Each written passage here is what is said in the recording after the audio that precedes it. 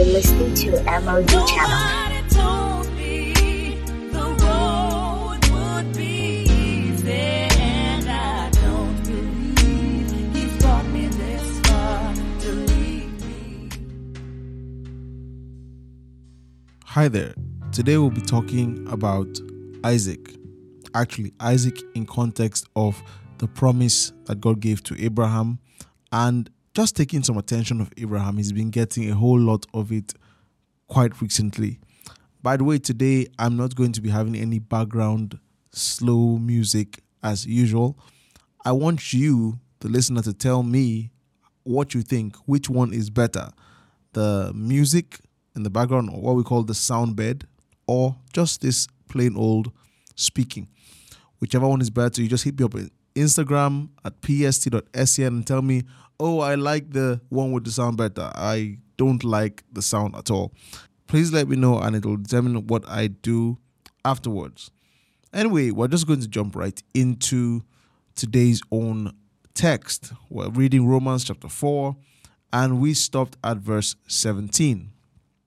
And if you just look at verse 16, it talks about the fact that Abraham is the father of us all. And we explained that Abraham, or Father Abraham, is a father to us because of faith, not by natural descent, but because of faith. He set the example, and everyone who is going to get saved is following after the pattern of faith in God that he established. And that's why he's called the father of faith. I also pointed out the fact that Abraham is the father of many nations. That's what the Bible calls him. You see it in 17 as it is written, I have made you a father of many nations. But Abraham in the natural was the father of the Jews. And the Jews are just one nation. So when you say father of many nations, God had to be talking about faith, because faith in Christ transcends nations. It has gone into almost every, if not every nation of the earth. So that's what God meant by father of nations, which is just quite interesting. So today we're going to press on, and we're going to be dealing with Isaac a bit. And it's quite interesting what we're going to discover today, but let's just not spoil the, will I say, surprise? And let's get to verse 18. It says, who contrary to hope, that Romans 4 verse 18, who contrary to hope, in hope believed. All right. This is talking about Abraham and how he believed the promise of God. Now, what was the promise of God? In you all nations of the earth be blessed. I have made you a father of many nations. All right. Of course, verse 17 said, in the presence of him who believed God, who gives life to the dead and calls things that be not as though they were. Just if you want to get the lowdown of previous verses, just get the past episode on this podcast. I explain in details. The whole idea is that the gospel was actually what God was talking to Abraham about. So the verses that follow will still be the gospel. So when it says, who contrary to hope, in hope believed, so that he became the father of many nations, it is still the gospel. As you see that? He believed God, that God was going to make him a father of nations, or that God was going to do something through him, that his faith was going to be a faith that would inspire nations to also believe. Okay, it says, according to what was spoken, so shall your descendants be. Are you seeing that? And now, verse 19, and not being weak in faith, he did not consider his own body already dead, since he was about 100 years old. Now, I used to teach this in a different light. I just used to jump into the whole Isaac thing about the fact that, yes, he began to believe God for Isaac. But if you think about it, the context is that Abraham was called the father of many nations. In other words, God spoke to him about the nations, not just the Jewish nation. Of course, the Jewish nation had to come first, physically from his loins. And after that, Christ, the Messiah, would come into that nation, and from there, the gospel will be spread through that nation initially, and it would cover the whole earth. And that was the plan of God. So God was on a mission. When God met Abraham, he sold his vision to him. I'm on a mission, says the Lord, and I want you. I want you to walk before me. I want you to set a pattern. I want you to do this and that and that. And so Abraham, if you remember the story, God took him, showed him the stars, showed him the sun. He said, your descendants will be like this. And we know that now it wasn't really just talking about the Jewish nation. It was speaking beyond the Jewish nation. It was actually speaking about all of us who have faith in Christ Jesus. That one is established. So where does Isaac come in? Because verse 19 says, and not being weak in faith, he did not consider his own body already dead, since he was about 100 years old, and the deadness of Sarah's womb. He did not waver at the promise of God through unbelief. What is the promise of God here? It is still the salvation of mankind. It is still many nations, being the father of many nations. That is still the promise so far. Nothing here is mentioned about Isaac specifically. It's actually mentioned about being a father of nations.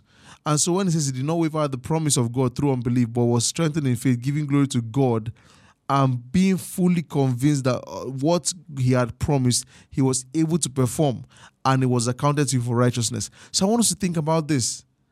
There is no mention of Isaac here. Isn't that crazy? There is no mention of Isaac in this text. No mention. Like, just read it. Go through it. There is no mention of Isaac. Yet we use this text to teach on Isaac a whole lot. Or the fact that Isaac came. Look at it again, verse 19. Look at 18. No mention of Isaac. He says, so shall your descendants be. Verse 19. And not being weak in faith, he did not consider his own body already dead, since he was 100 years old, and the deadness of Sarah's womb. He did not waver at the promise of God through unbelief. The promise of God here, ladies and gentlemen, is still be the father of nations. In hope he believed, so that he became the father of many nations. That's verse 18. According to what was spoken. So the question is, where does Isaac come into play? Well, it's really simple. If God had told Abraham, you are going to be the father of nations, right? And of course, there had to be a physical element to that before you actually got into the faith element. The question would be, Abraham did not have a son. He didn't have a child. How was that going to happen? So you see what Abraham did actually. Because if you go back to Genesis, you see that Abraham told God, say, what will you do for me, seeing I have no child, and that my main servant, is about to go and inherit everything? And that's when God actually brought about the promise of Isaac. So the promise of Isaac was actually more of God seeking to establish his promise. God seeking to ensure that the lineage of the Jewish nation that would bring forth Christ was made. And so that is actually the kind of relationship that occurred between God and Abraham. Abraham needed a son. God needed a nation. Are you seeing that? And they fit like a glove. And that was transaction. Abraham needed a son.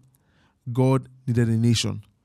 And it was in that context. So you are seeing that Abraham's belief, as much as, yes, so if you read Genesis, it has a lot to do with Isaac. But the problem is that when we read Genesis, we become myopic and we don't see the full picture. And that's why Paul here is painting the full picture. And no, the full picture was not really Isaac. The full picture was being a father of nations. The nations coming to faith. The nations also believing God. The Bible says Abraham believed. Just look at this. Verse 22 says, and therefore it was accounted to him for righteousness. What was accounted for righteousness? Verse 21, and being fully convinced that what he had promised he was able to perform. What he had promised was nations, making him the father of nations. And Abraham believed God for that. So Abraham wasn't just thinking about Isaac, he was thinking about nations. But to get nations, you had to get an Isaac, because through Isaac, that line would be made. That lineage would be made. And that's how the whole thing actually came together. And it's just an interesting thing, really, to see the way Abraham was actually thinking and why God imputed it for righteousness. It wasn't just about believing for a child. No, it was about saying that God was going to actually enlist him on a mission, because God's mission is salvation. Because of what Abraham did, his belief in God, we can have salvation today. Glory to Jesus. So I just thought that I'd let you in on that little godly splice or secret in the book of Romans. Glory to God. This is still the verse by verse with your host, Mr. Essien. So let me remind you again, if you enjoyed this format with no underlying soundbed music, the background playing, and you just like my voice like this, just let me know. psc.scn on Instagram, and I will talk to you guys in the next one. God bless you. Bye-bye. Oh, and share this with someone. Come on, just do that. Share this with someone. Bless them. Help them to understand these things also. You'll be doing them a favor. All right. Bye-bye. If this blessed you, or you want to say hi, or you have a question, you can head over to my Instagram at pst.scn, pst.essien. Also, if you've been blessed and you'd love to support what we do here at MOG Podcast, then you can give to 0106-207-685. I'll say that again, 0106-207-685 GT Bank. God bless you.